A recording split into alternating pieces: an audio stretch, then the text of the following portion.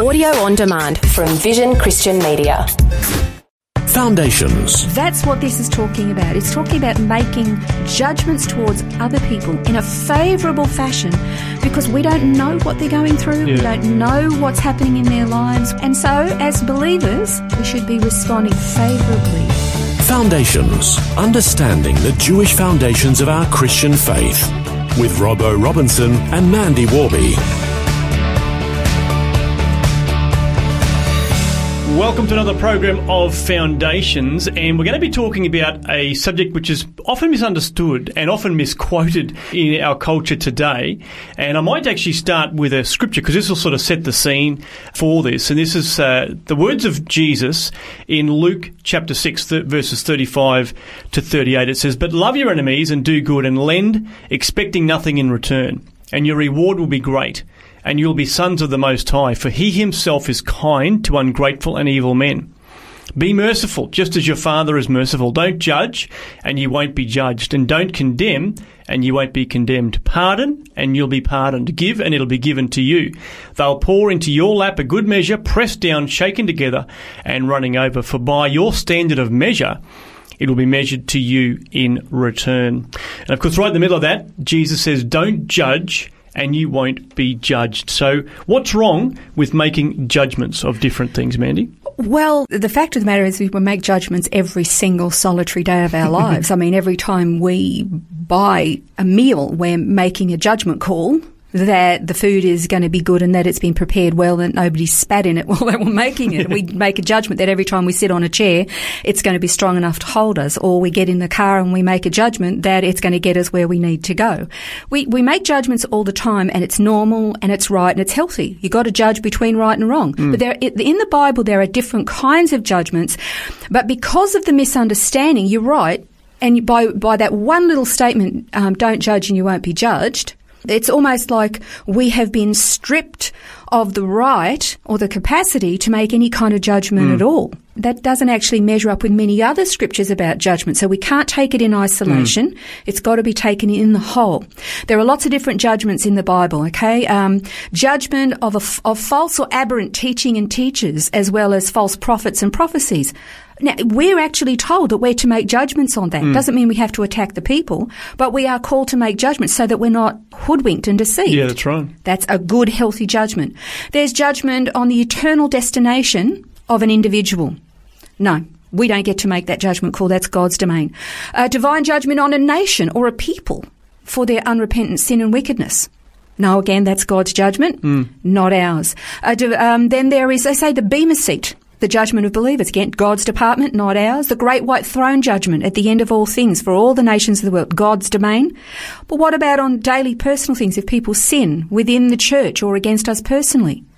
That's a different thing. We are allowed to judge, but in limited and under very strict conditions according to what Scripture says. And that is handled sometimes by us, the individual, but within a church setting, it also involves church leadership, and there's a strict process. And that's described in detail in the Scripture. So yes, we are supposed to make judgment calls in that regard.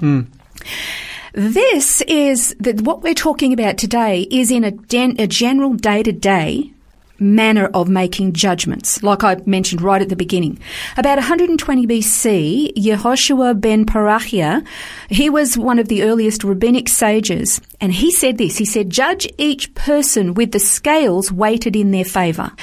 Now, this was very common within Judaism, that the sages and the rabbis and everything, their sayings, as we said, because, rabbis were very important, still are.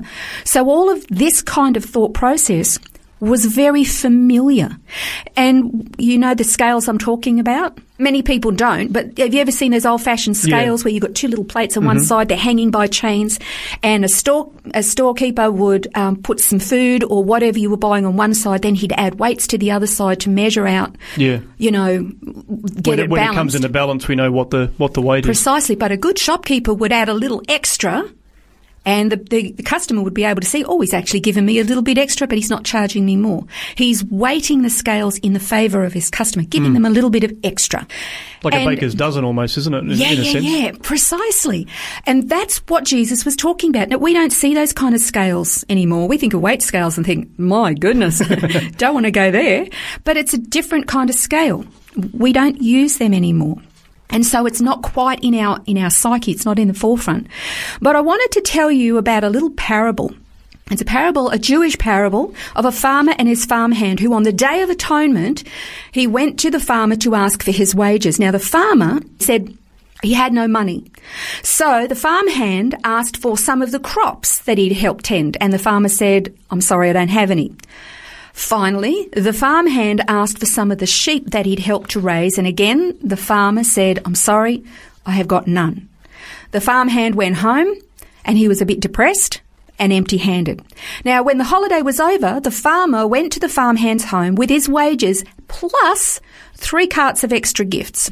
They had dinner together, and then the farmer actually said to the farmhand, what was going through your mind when you didn't get your wages, you didn't get any of the crops, and you got none of the animals as payment for your work? And then the farmhand said, well, I thought that maybe you'd spent all your money on a bargain of some kind, or that you'd leased all your fields and the crops to other landlords, and that you decided to offer all your animals to the temple. What had actually happened was that the farmer was so upset that his son appeared to be rejecting God, he very rashly dedicated in a vow all of his possessions to God as part of a plea that God would bring his son back.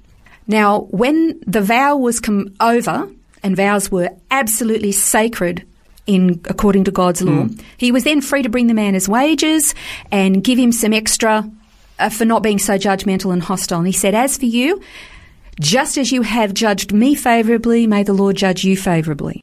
Well, it's a great parable, and I guess we have to ask the question, how do we allow this to influence us, that not losing the habit of passing judgment on others all the time? Well, on a day-to-day basis, I mean, we do it all the time. You know, somebody cuts us off in traffic and we get cranky with them. But in order to judge favourably, rather than respond in a negative, angry way, rather say, well, that person actually, he's just got a call that somebody he loves has just had a heart attack and he's racing to get to the hospital. Or maybe there's a blind spot in his car, he didn't see you. Maybe he is really late for work because he had car trouble and he's just not focused. That's a way of judging favourably on a person rather than just responding angry, judging them guilty of something. It sounds a little silly, and it's in anything, whether somebody's being slow in a checkout line, he's cut you off in traffic, or it doesn't matter what it is. Maybe even to make the judgment in their favour, maybe you actually know the person and you know exactly that they're actually being just a horrible person. Judge in their favour anyway. Be kind and gracious. What? Because when we do, we're actually being like Jesus.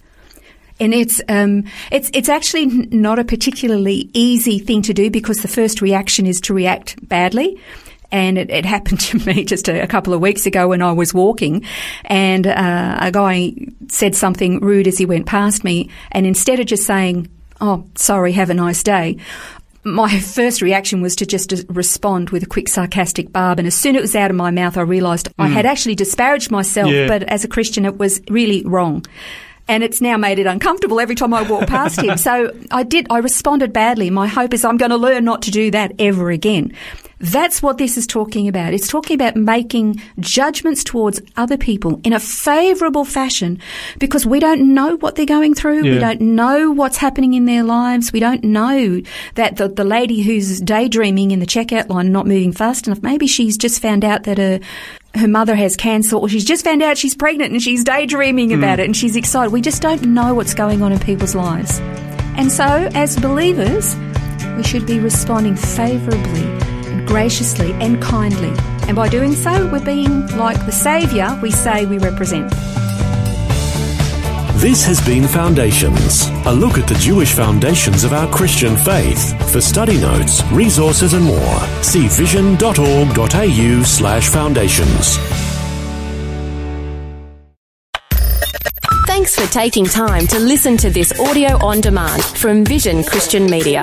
To find out more about us, go to vision.org.au.